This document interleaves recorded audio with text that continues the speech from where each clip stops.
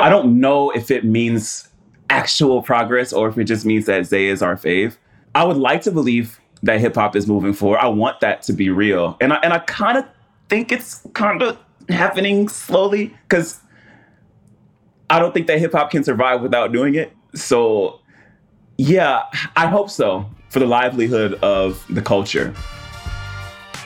Hi, I'm Brittany, and this is For Colored Nerds, the weekly show where we peel back the layers of Black culture we rarely discuss in mixed company. After our recent discussion about Kendrick Lamar's newest and perhaps most controversial album, Mr. Morale and the Big Steppers, we did some thinking. Kendrick isn't the only Black man in pop culture exploring the boundaries of manhood, masculinity, and questioning the ways those strict roles confine all of us. Gerard Carmichael's beautiful special, Rothaniel, also came to mind. So did the outing of TDE rapper Isaiah Rashad. And when Lil Nas X called out the BET Awards for homophobia earlier this month, we felt there was a lot more going on under the surface. So we decided to bring Vulture writer Terhaka Love back on the show to get into the slow changing tide of how Black masculinity is expressed in pop culture.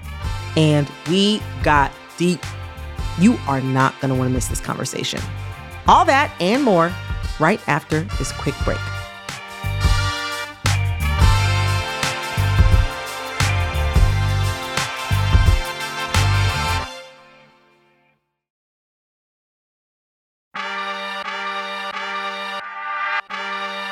Terhaka, welcome back to For Colored Nerds. Welcome back.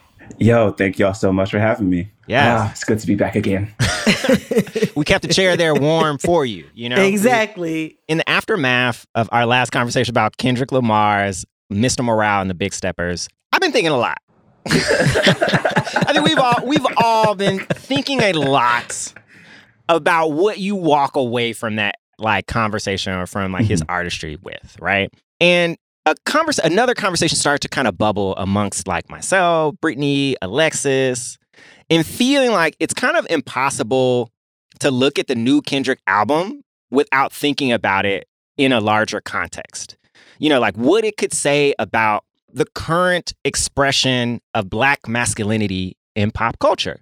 And like, truthfully, I feel like there have been a few events lately that kind of provoked the question of how much or how little the performance of Black masculinity might be changing. And if things are in fact changing in pop culture, does that signal any sort of coming shift for, you know, Black men writ large? I don't know. Terhaka, we had to have you back to you know, take a look at the past few months and just see if there is a there. How you feel about that? Sure. I'm down for the ride, you know? Okay, so first thing important to start with, you know, maybe what is the current situation between Lil Nas X and the BET Awards? Yes. All right. Yes, prepare yourself. Okay, so for those who might not know, BET, you know, as per usual, I guess, posted their nominations for the 2022 BET Awards and did not nominate Lil Nas X for any awards, okay? Now, Lil Nas X responded by accusing the network of continued homophobia. Mm-hmm. His argument is that his music has been huge over the past year, including multiple Grammy nominations, Billboard sales records, and in general, just being on most kind of huge critics, like best of lists for music for the year. Music and rap music, okay? So why no nomination? This is kind of the situation at large. BET did respond back and said, like, basically said they don't choose their nominees. Oh, gosh, that was so embarrassing. They just get regular people to take a quiz and then they can be a part of the BET Award voting body. Child. Clearly. Which is wild. Yeah.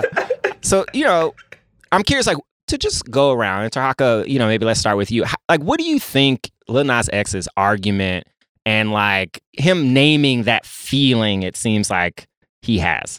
What I hear from Lil Nas X right off the bat is someone who's actually very hurt by this, very hurt by a network that is, at least on the surface level, committed to targeting a Black audience that has received Lil Nas X pretty well, actually. Yeah. And for me, it seems like he has felt betrayed over the last couple of years because of how BET has treated him and other queer artists as well.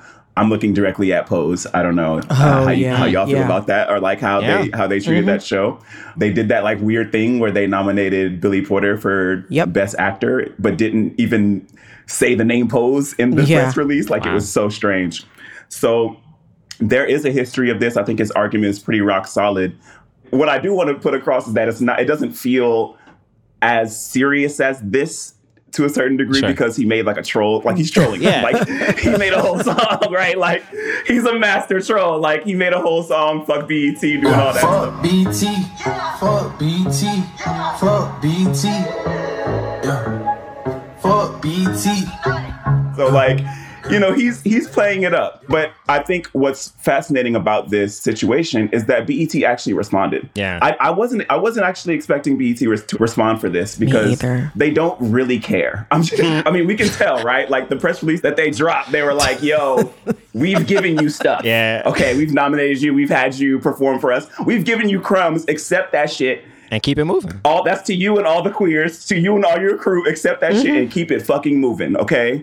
So, yeah, I think his argument is really rock solid, and BET has a long history of this. So it makes sense that the troll is actually hitting them and that they're talking. But I was very, very surprised by the fact that they responded to this at all. The thing also is, like, I'm not a big award show person. I think I've said that consistently on the show. But I've, more than anything, not taken the actual BET Awards extremely seriously, if that makes any sense. Yeah. A lot of times the categories, they aren't like about like best song. They're more just like really category, like best pop artist, period. And you can get nominated in there, even if you don't have music. I'm pretty sure like Nicki got nominated at one point. And like she had a project out in a minute. So I don't really pay attention to a ton of it, but when Lil Nas X kind of put this out, it actually did kind of strike a bit of a chord for me. And I think there's this thing where it's like, you know, why can't I'm being celebrated. Industry Baby broke a Billboard record. Right. Okay. You know, I'm being celebrated all over. I am doing it, but I can't get no love at home. You know what I'm saying? Like, that's the thing. I can't get, not even from the family. And so I think, to your point, like, I wasn't really tripping about it too hard until I'm just like, well, damn, even if you're not casting your nomination committee, you should be, because Black Famous is a thing. We don't get a ton of opportunities to really celebrate that. That's the reason why, you best believe, if I ever won an NAACP Image Award, are you kidding me? I would never fucking let you forget it. I would never let you forget it. Oh my God.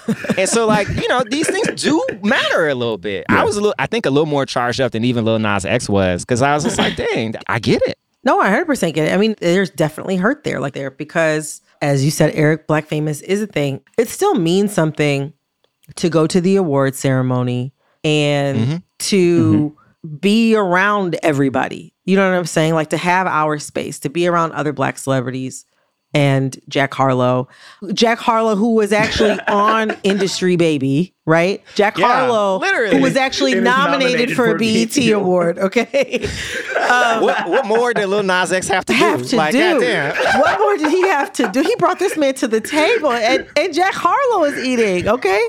So it hurts, because, like, you want to feel the love coming from home. And I completely understand where he's coming from in that. You know, actually, this situation with Lil Nas X and BET is indicative of what I think many celebrities are fearful of when coming out. That what's happening to Lil Nas X right now, in some way, shape, or form, his fans and or former fans and the public are abandoning him. And that makes me think about, to kind of pivot a little bit, Rothaniel, the comedy special by Gerard Carmichael. And it's been lauded for being this beautifully shot, hilarious, shockingly vulnerable comedy special.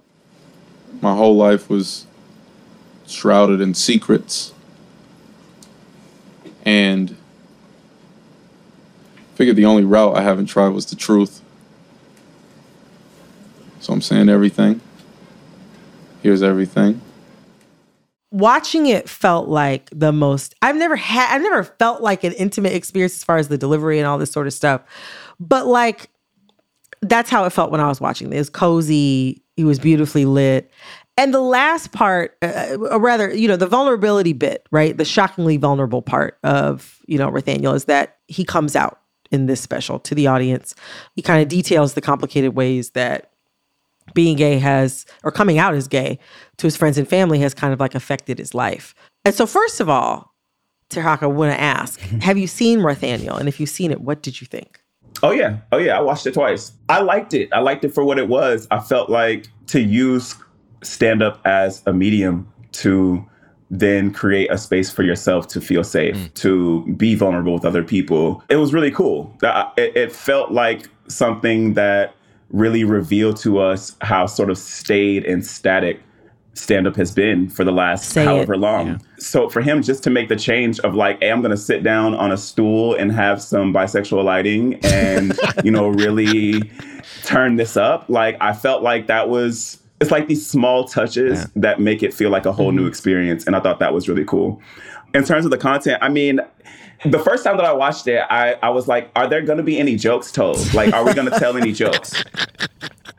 I was like, I came here to have some fun. After a while, I was like, okay, I see what you're doing here. And I really enjoyed the revelations that he was sort of processing in real time, that he was sort of like coming into in real time, when he was able to articulate in real time. And like, that was very fascinating to me. And to have an audience that was actually like low-key challenging him. Oh, so good, yeah. Like challenging him and then consoling him by the end of it, like pressing him and asking him whether or not he believes that his mother can change or that the people around him will continue to love him, or whether or not he needs that validation from other people to keep going. Like those type of questions that are happening in a stand-up routine. Like that's pretty lit. I think that's pretty cool. I don't think it was something that was like revolutionary or anything like that. I think stand-up comedy is still pretty staid and pretty static. And I can go on a limb and say that. But I do think that what he's sort of doing is telling us that, or showing us that stand-up can be a medium to be real, like actually tell the truth about something and still do it in a comedic way, regardless of the fact that I was searching for jokes. Like still do it in a comedic way, but be vulnerable and truthful and almost soulful. I really enjoy that about. It hit me a lot harder. I don't know that I thought it was like revolutionary or like change comedy or anything like that. But it was arresting. I think how different it felt watching it. The experience of watching that felt very different. It made sense actually that Bo Burnham directed it. A lot of people have very complicated feelings about Bo Burnham, and for what it's worth, you're entitled to all of them. But I'm a bit of a fan, and he just does a lot of weird shit that's beautifully shot. And like the intimacy that was created with this was so powerful, I think, for like the message being delivered. I thought it was a beautiful way to break apart your own myth. Abruptly. Like, I kind of wish I didn't catch Twitter the day or two after it came out, because I am one of the people who would have been pretty shocked. You know what I'm saying? Like, in terms of like, oh, okay. I know I hadn't, checked in with you in a minute, you know what I'm saying? In terms of like the content or what you've been up to. I didn't know. I wanted to be able to like go on the complete journey that he had kind of designed for the people in the audience, because it's so intimate. I felt like it almost feels like when people talk about what it's like to listen to a podcast and like you're talking back to the screen. The other reason why I think I felt that is because even though this was a narrative about coming out and then figuring out how to like what the state of your life is after, in terms of what your relationship are with other people.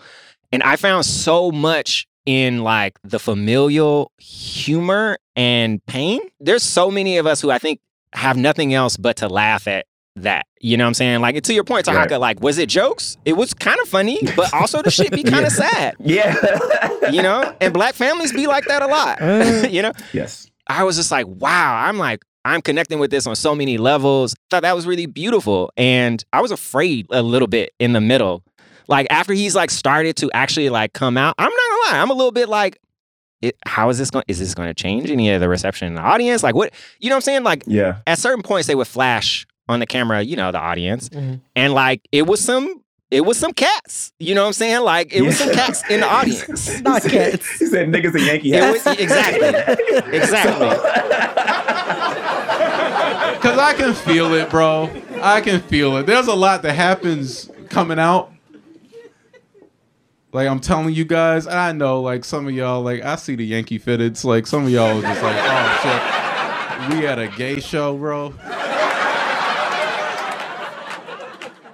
I'm not trying to generalize that, but let's be real. Like, we might have been wondering what was going on. So it's hard to react negatively to that when you see how much buy-in even he's getting from folks in the room.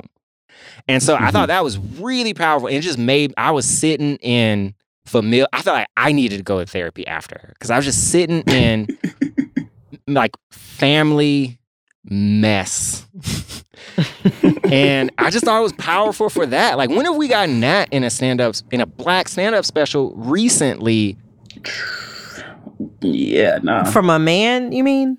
Yeah, I feel like From a male. Chris I think Rock that's what really happened. tried. He was trying to do something with the tambourine They all and whatever tried. came after. They all tried. It didn't. I'm not trying to hear that shit from Chris Rock, bro. I'm not trying to get his 444 album, bro. We're done with it. We're done. But yeah, it was just like it felt so different for that. Brittany, how about you? What did you think? I really enjoyed watching it. I mean, I do wish that I had been able to just like watch it like the way that the audience had. Like, the cynic in me is like, did they feel like they needed to make this announcement to prime his, you know what I mean, to his fans or something like that, to like head off negative reaction? It's interesting, like with stand-up as it pertains to how LGBTQ folks are talked about. Yeah. Stand-up from Black men has been so rough. Like the past few years, it's been rough. I mean, it's been rough forever, but the past few years, like as society, like overall has been moving forward. And Dave Chappelle is like, nah, I'm gonna stay right here and just I'm gonna be more I'm gonna somehow be more transphobic and regressive than I was 20 years ago. Like, which is weird. God. Like, what? Like, what is this about? Fuck y'all, I'm moving back. Actually, I want to go back. It's offensive, and people have stated over and over again they don't like it. So, like, I'm just go with that opinion of the situation. But it also creates distance between me and the comedian, like me and the audience. It just makes me feel like if the most vulnerable people in society can get it, it doesn't make me feel safe or good sitting in the audience. But with Gerard Carmichael and Nathaniel, I didn't feel attacked or unsafe as an audience member. Like, I felt safe, but I also felt closer to him than ever. I was looking at him and it felt like I was like out with a friend, like having a drink, you know, when you just really haven't seen somebody while y'all really talk. Like, that's how it felt. And that seems so opposite of the posture that many Gen X Black male comedians have been taking really hard for like the past 5 or 6 or 7 years. And so I just really enjoyed like how confessional and intimate it felt, the way that he sat down and brought himself closer to the audience and didn't have the posture of, you know, standing up or pumping back and forth across the stage and screaming and putting his arms out, like, you know, in like a leather suit like Chris Rock. Although I loved that version of Chris Rock. Yeah, I was gonna say that. Let me just be honest. But yeah, it was interesting because funnily enough, like maybe not 2 or 3 weeks before Nathaniel came out, I saw a live performance by Michael Che. And I have a lot of complicated feelings about Michael Che and some of the things that he said. Actually, it wasn't even a routine. It was just him kind of like trying stuff out, working things out. Like somebody would off stage would shout a topic and he would just like start talking. It was amazing to see somebody so talented really work at that level. I was like, wow, you got it. Like, you got the juice. And the thing that made me sad, I can't remember everything, but he started to make a couple like real off-color remarks. And he was like, I'm not going to go that way because I remember how you all acted when I said XYZ about Simone Biles. So it was like he was referencing the fact that what he had said previously, some really disgusting stuff. You can look it up. I'm not going to repeat it about Simone Biles. Yeah. And he was kind of like, I'm not going to say that again because it's going to bother you guys. Now, he made mention of some other kind of story that actually sounded kind of sad and painful. And he like paused. It was like as soon as it became like if it was uncomfortable for the audience, he was like, well, fine. I'm not going to go further because y'all can't handle it. But when it was, you could see something was uncomfortable for him. It was like, woo! He backed up, reversed, and wanted to change topics. So when I'm watching Nathaniel a few weeks later, I couldn't help but compare those two experiences. Like Gerard Carmichael brought me closer as an audience member where I felt like Michael Che had pushed me away. But it did make me curious as to like what happens for someone like Gerard Carmichael next. I'm so glad you brought up that constellation of comedians too. Like Michael Che, me too, Dave Chappelle, you know, like all these folks who kind of really have leaned into, I think, a lot of like the crystallization of like a level of like meanness. And aside from that, they are also kind of pinnacle of Black comedy kind of right now. I don't think that's quite unfair to say. You got Kevin Hart obviously as well, like, but you know, they're up there, you know, in terms of like most popular Black comedians, they're up there.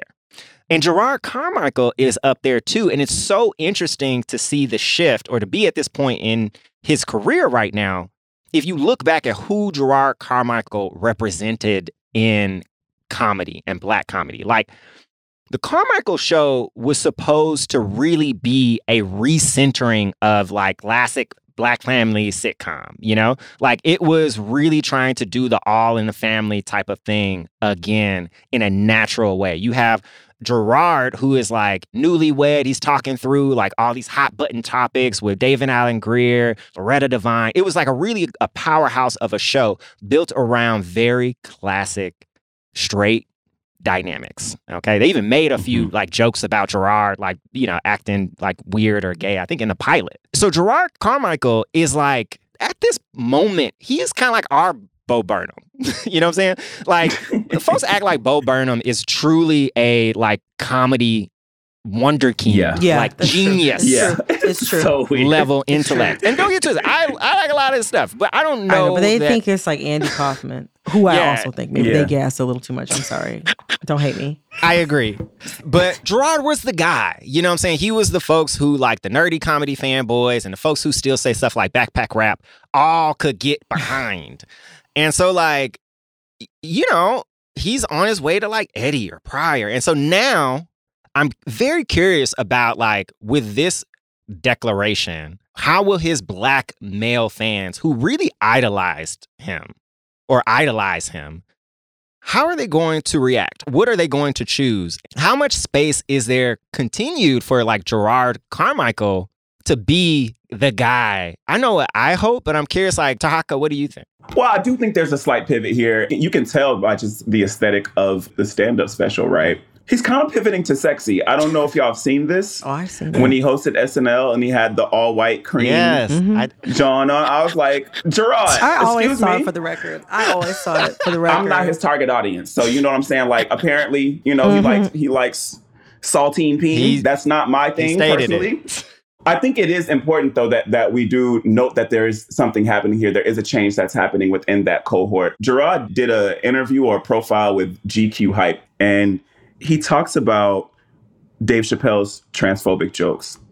And, you know, he doesn't, I don't think he goes like all the way wild with it. What he says is that, you know, you can say whatever you want, bro. Like, you're the legend. You can basically, like, you can do whatever you want. But if you type that nigga name into Google, the first thing that come up is transphobia. Right. And he's like, do you want that to be your legacy? If you do, go for it, bro. Like, that's kind of what he was saying. So I think what's happening is that there is a kind of a divide that's sort of growing, at least to me, from based on what I'm seeing, as far as we know publicly. Like, it feels like there is a growing divide within that cohort of comedians who are, at least in Jerrod's case, we don't know how those relationships might have changed after Rothaniel. Yeah. We really don't. And it seems like something has shifted, because Jerrod don't be this loud talking about people like this. Like, he don't just say names like that. He stay low. He really stays stays very low. So for him to come out like that and be like, well, he literally saying Dave Chappelle's name, and like, that's kind of wild. So I don't know if he's the family man anymore. I think he's moved on to gay sex icon and attempting to do that, but also possibly being someone who's trying to press against the sort of traditional male comedy thing, that's going on. Because honestly, it's boring. It's just boring. At the end of the day, like, it's violent and all. We can talk about all that sort of stuff. But at the end of the day, this shit is boring. Like, y'all got to do something different. Like, hit me with some better jokes. You know what I'm saying? Like, I just want something better. And if Jerrod wants to do that, if Jerrod wants to be a part of the vanguard who's like pressing that forward, I'm with it. You know, I can't hold him up. I would love to see it for sure. Oh, man. It'll be interesting to see what the response is to the next special, whatever he decides to share, or, you know, as he continues to be in movies or on TV shows or whatever. I'll be curious to see like how sustained conversation about him is. Because, I mean, everybody met Lil Nas X with open arms. And then one lap dance in a cornrow wig on Satan. And suddenly, now we're tripping. You can't be at the BET Awards. So I'll be curious to see, like, people welcome you with open arms, and then as you begin to actually express things that you just really want to talk about, people switch up. So I'll be curious to see what happens with that.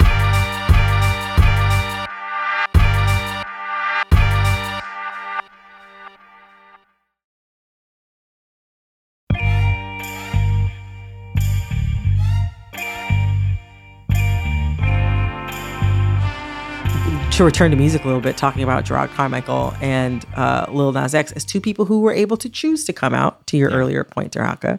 This also makes me think about people who haven't been able to choose to disclose anything that they want about their sexuality. And going back to music, I think about Isaiah Rashad. And Isaiah Rashad in February experienced something that I think even in the very recent past might have been something that could have tanked his career. A sex tape of his where he was engaged in sexual activity with a man was leaked to the public, like without his consent. But what happened afterward was kind of surprising, especially him being a Black, assumedly straight man, previously assumed to be straight man in hip hop. And, in addition to that first initial huge burst of homophobia, there was also a surprisingly large chorus of people saying that, oh, this shouldn't matter. Isaiah Rashad is talented. He's like an up and coming rapper that we love. And this doesn't have shit to do with that. How did you experience the leak of that sex tape and the response to it, Taraka? So I saw that Isaiah Rashad was trending, and it was just like an immediate click because I just love Isaiah Rashad. But when I saw what it was about, that it was like a leaked sex tape, I was like, oh no. And it's not, oh no, that, oh, this nigga's gay. It's like, actually, I was like, oh shit. Like, yeah. I'm much more eager to him. I'm there. I knew it was the reason I liked you. It really was. I was like, okay, so this actually makes sense. Like, I've been listening to this dude for like 8 years, and I was wondering why. I'm like, I relate to this dude so much. Like, he's legitimately my favorite rapper. Like, Kendrick is a rapper that probably makes me think the most, as we talked about in the last episode. But like, Isaiah Rashad is, because we're damn near the same age, he's a rapper that I like relate to the most. When I hear his raps, I'm like, okay, yeah, that's felt. Oh, that's felt as well. Damn. Wow, are you writing about me? So when this came out and knowing his sort of history of mental health issues, substance abuse issues, I was immediately just like nervous for him, like just scared, honestly, for his mental state, like what he was feeling in the moment. Because yeah, it's really hard, even if people support you. Like even if you're getting like a wave of support from your fans, to have that part of yourself exposed without your consent to it, it's just hard to deal with, and to have to then go and talk to your family about it, and like talk to people who didn't know, or whatever repercussions he believed that his children might face because of that. I'm really just glad that he's okay now. Yeah. But I was really scared for him. Like I was pretty emotional actually. It kind of hit me because I was like, I don't know what I would do if we got news about something happening to Zay. Like, I don't actually know how I'll respond to that. I wouldn't be well at all. A part of what he represents for the culture, like, like you said, Kendrick is kind of like at the height. I think Kendrick is like already up there. But Isaiah Rashad is kind of that person who you just hope continues to exist. Like, I hope he gets whatever Memphis Bleak had for a while. Just like, let him take his time. Whenever you want to make music, he make music. Like, I want him to be out there rapping. I want that because he makes magic when he does it. Similar to you, I was really, really worried about him. And, since the leak of the tape, obviously he has done this like huge, surprisingly candid and vulnerable interview with Joe Budden. Like, oh my God. Of all people, and, Joe tried his damnedest. And for what's worth, he did all right. He did all right. This is the only probably praise you will hear from me to Joe Budden. What? But like, it was clear he was like, I am a journalist you could today. See every brain cell. Focus. Yes. There was one question where he was just like, depression. Walk me through it. What else do I have for you? You told me about depression. You told me. Yeah, I had to. I fell off. I had to go check myself in for a little bit. I went and stayed at a little sober living for about 2 weeks. Sober living. So what is sober living? Detoxing.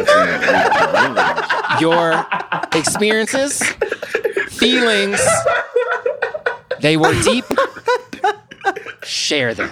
Like, it was wild.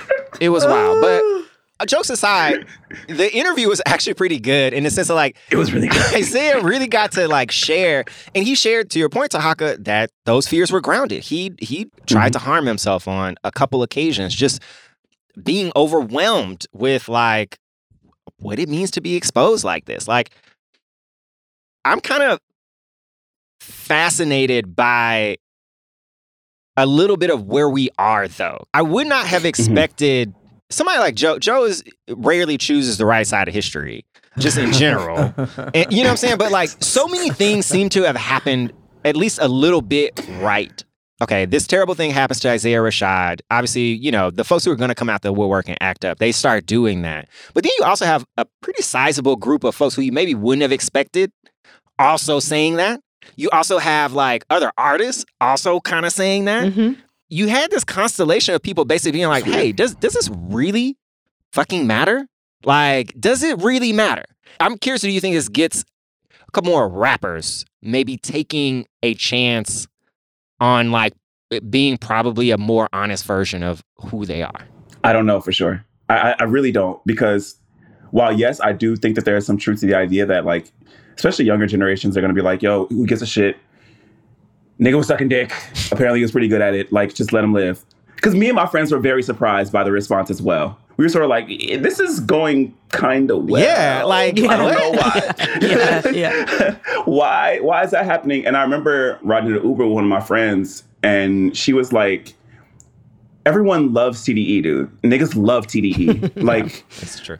And so when you got a favorite, like when they're your fave, you're just going to do more. Like, you're going to have more sympathy for them. And like, people love them niggas. Like, and it's not just black men who love them. It's like, so I think there's that level of like favoritism that we all sort of like inherently have, I think.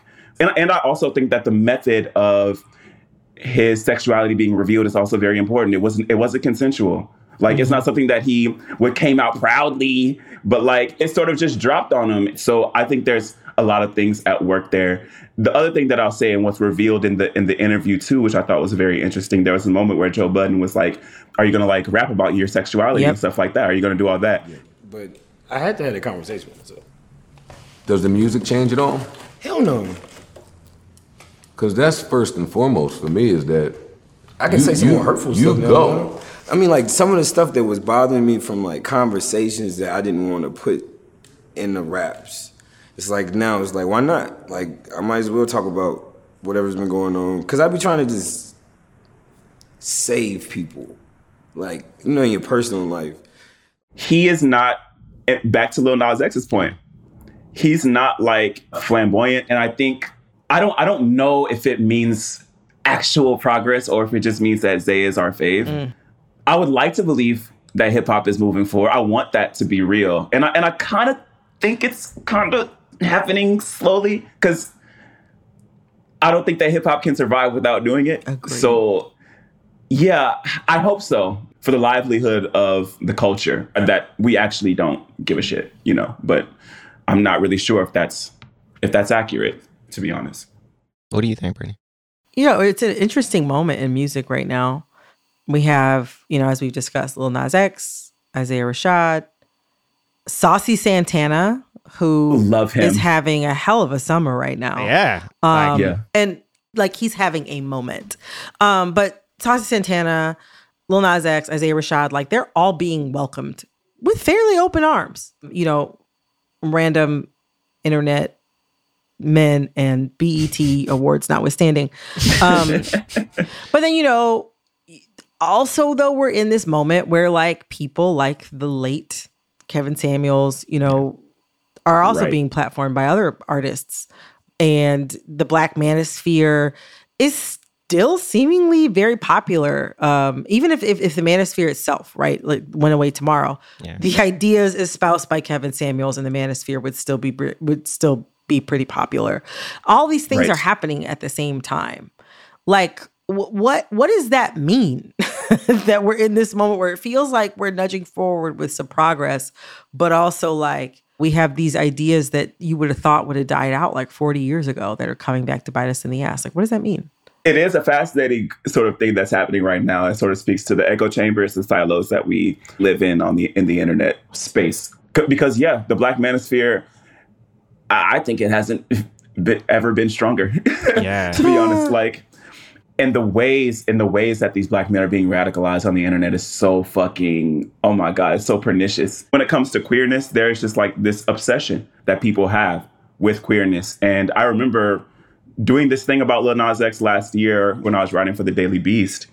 And my editor at the time was like, yo, it was like the DaBaby stuff had just dropped and he was going hard on Lil Nas X. And it was like a week after the Boozy had said some weird shit.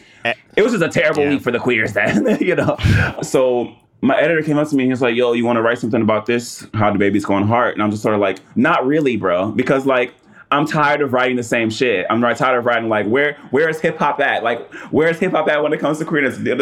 What I know for sure is that there are queer artists who are making dope music. Mm-hmm. There are like trans artists who are making dope music that exist in a hip hop space and are expanding the form. I get that. But there are very popular men in hip hop who are obsessed with the queerness of others, with the sexuality of others. Yeah. They get paid from somebody. And there's an interest there to keep those audiences entertained. And it's not like those audiences are so separate from listening to like Joe Rogan or anything like that. You know what I mean? Yeah. Like, so I can't say that I was surprised by the general reaction to Isaiah Rashad, but I think that there were some mitigating factors for sure. And the reasons why we responded the way that we did. I mean, it's so fair. I think the thing, Brittany knows this. We talk about this all the time, especially when politics comes up. I struggle with optimism. I generally have been a person I'm personally like, oh, I think it could be getting better. And for what it's worth, in this moment, I think I do still retain a little bit of that. I think where I struggle with where I am right now in relationship to all these things that are happening in music is like, I feel like I'm seeing things that I wish were happening faster, but that are leading to somewhere we maybe want to go. There are cats who I know. I'm from Memphis, Tennessee, right? And I'm not saying I love Memphis, Tennessee. It's a beautiful place with beautiful people. You know what I'm saying? Like, you know, people try to shit on the South. South has a lot of very understanding people there. But I also am from Memphis, Tennessee. And, you know what I'm saying? Like, the South is the South. And, like, I know people there who, when I was in high school, would have had very, very different opinions, who are saying things and making space for folks who I have not seen before. I think we need people who are like on the other side of the queer artists who are just living and trying to succeed. I do think we need other people who are willing to like speak in like defense of them without it necessarily coming after like a situation like Isaiah Rashad experienced, you know? But I do think something is moving in a positive direction. And like, I don't know, I'm also straight. And so like, you know, I sit in a position that is like a little more comfortable to think that. But I am seeing things that I feel like I cannot ignore. And I do think that is positive. I'm hoping that they continue to happen with more frequency. I don't know. I need a drink. I hope so. I mean, I don't know. I hope so. I'm always hoping for the best. I think the thing for me is I'm just like, I want to see the artists make that same kind of money and receive the same kind of respect before and after coming out or being outed. Mm-hmm. And I would love to see okay, you know, you all were more generous with the Joe Budden interview than I was. There was a couple moments that really stuck out to me where I was just like, I don't know Joe Budden personally beyond what he shared on television, which is enough. There were just like points where I was just like, I really wish that Isaiah Rashad had been interviewed by somebody with like more conversational empathy. Let's put it like that. Yes. Absolutely. There were parts also too as an interviewer where I was like, well, damn, like, why did he was saying something. Mm-hmm. And now here you are talking about what you think. And he's like, you know, the first 2 years, you know, I only felt nervous to write the first 2 years of my career. It was like some things where I was just like, it was a great watch because it was interesting to see Joe Budden you could see just different levels of his brain where like there was a lot going on within him. That nigga was struggling. He was struggling. He was stressed. Like at some points it seemed like he felt insecure. Yeah. He's also kind of lusty. I don't know. Did y'all get that sense? There was a little. There was, yeah. I mean, there was a chemistry also that was present to the interview that was. Sure. This is something that I've noticed because Flex and Tyler's interview. Do you remember that interview? I remember that interview. Oh my God, Flex was so uncomfortable. Flex was like, oh pressed. Wait, yes, like, yes. Like there is something about these types of interviews that have these straight dudes a little. It was interesting even just hearing at points Joe Budden was like over identifying with Isaiah Rashad, where he was just like, Isaiah was like, yeah, our people were actually like really encouraging, blah blah, and Joe Budden was like, I'm jealous. This is not the hip hop that I came into. I'll tell you that. They've gotten so much support. Like I'm talking about, like even today, he's like, "Yo, I'm proud of you. Like you understand, like my little brother this or my little cousin this type of shit." Like I'm so jealous of that. Why? I am such a hater. It's cool though. I mean, I guess if my situation can help anybody, just like anything. Well, that's a curious thing to say. That struck me as so curious. Where I was just like, what are we talking about? What's going on? Like, what are you all having a conversation that I'm not a part of, or are you having a conversation that Isaiah Rashad and I we're in our own conversation and you someplace else? But there was just like an interesting like one-upsmanship. There was discomfort. There was like at points kind of begging him off of sharing detail, but also kind of luridly seeming to want details. It kind of feels like there was a level of shame in the air in the conversation between him and Joe Budden.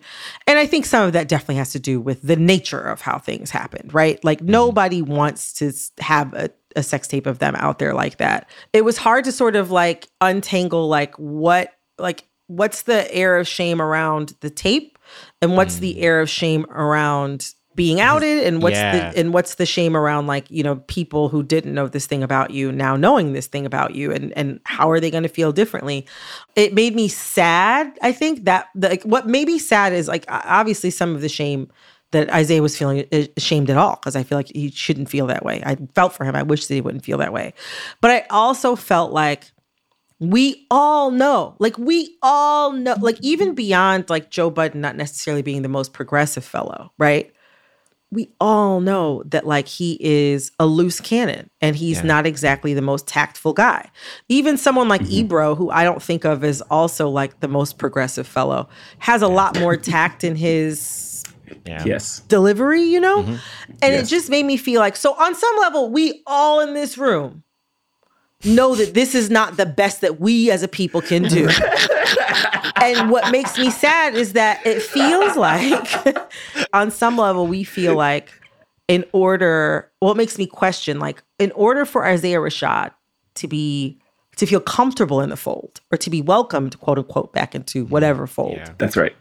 Is this something that he has to be subjected to? And also fans and viewers. Yeah. Is this something that we as human beings, or also like other queer listeners and fans, is this something that they have to be subjected to? Yeah. That for me is like, I do see progress, but I'm like, man, I'm looking forward to, like, now that I've seen this, right? This was a big step forward compared to where when I think about other people like, who've had rumors around or had, whatever, like Isaiah Rashad, like the overall warm, welcoming, like that tenor of things, like it's been positive. But I'm really looking forward to a day when we can kind of get past we don't need to stop at a Joe Budden on the PR train. Like somebody else can do this job. Or maybe the job doesn't need to be done. Like maybe, or maybe it's just a completely different conversation. Maybe it's a joyous conversation. Maybe there's anger about being outed and some shame around the tape. But maybe, like, it would have been cool to me to see, instead of like having to have, like, it felt like with Joe Budden as the audience proxy, I would have loved to have seen somebody who felt some of the same joy in also being sexually fluid or pansexual. I would have loved to have seen connection and relation between Isaiah Rashad and another Black man who loves and lives similarly. That could have been cool. I would love to see more of that. But you know, I mean, you know, I'm always asking for a lot.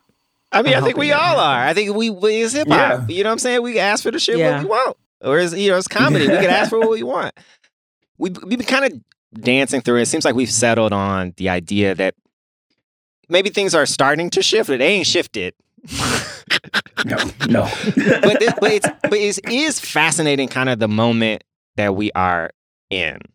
And man, oh man, I am so curious to kind of just keep watching these spaces like, you know, like hip hop, like comedy, where being a Black man in those spaces has meant a very specific thing.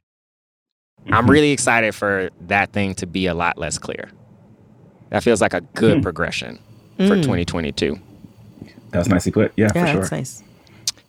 Yeah. Tahaka, as always, thank you so much. Thank you. So much Thank fun. y'all. This has been great. So much fun. This has been excellent. So much fun. Always You a know? pleasure. Remind the folks where they can come support your work.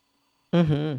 Of course, you can follow me on Twitter, TIRHAKAHLOVE. That is my name. Also subscribe to Dinner Party. That's NewYorkMag.com/Dinner Party, our daily evening newsletter where we poke fun at all the things that are happening in the news every single day. I know it's psychotic, but I do it for you, for the people. So yeah, come and join us. It's fun. I promise you're going to have a good time, and it's free. So Jesus Christ, like, you have no fucking excuse. There you go. Show up and get that work. For Colored Nerds was created by me, Eric Eddings, and Brittany Luce.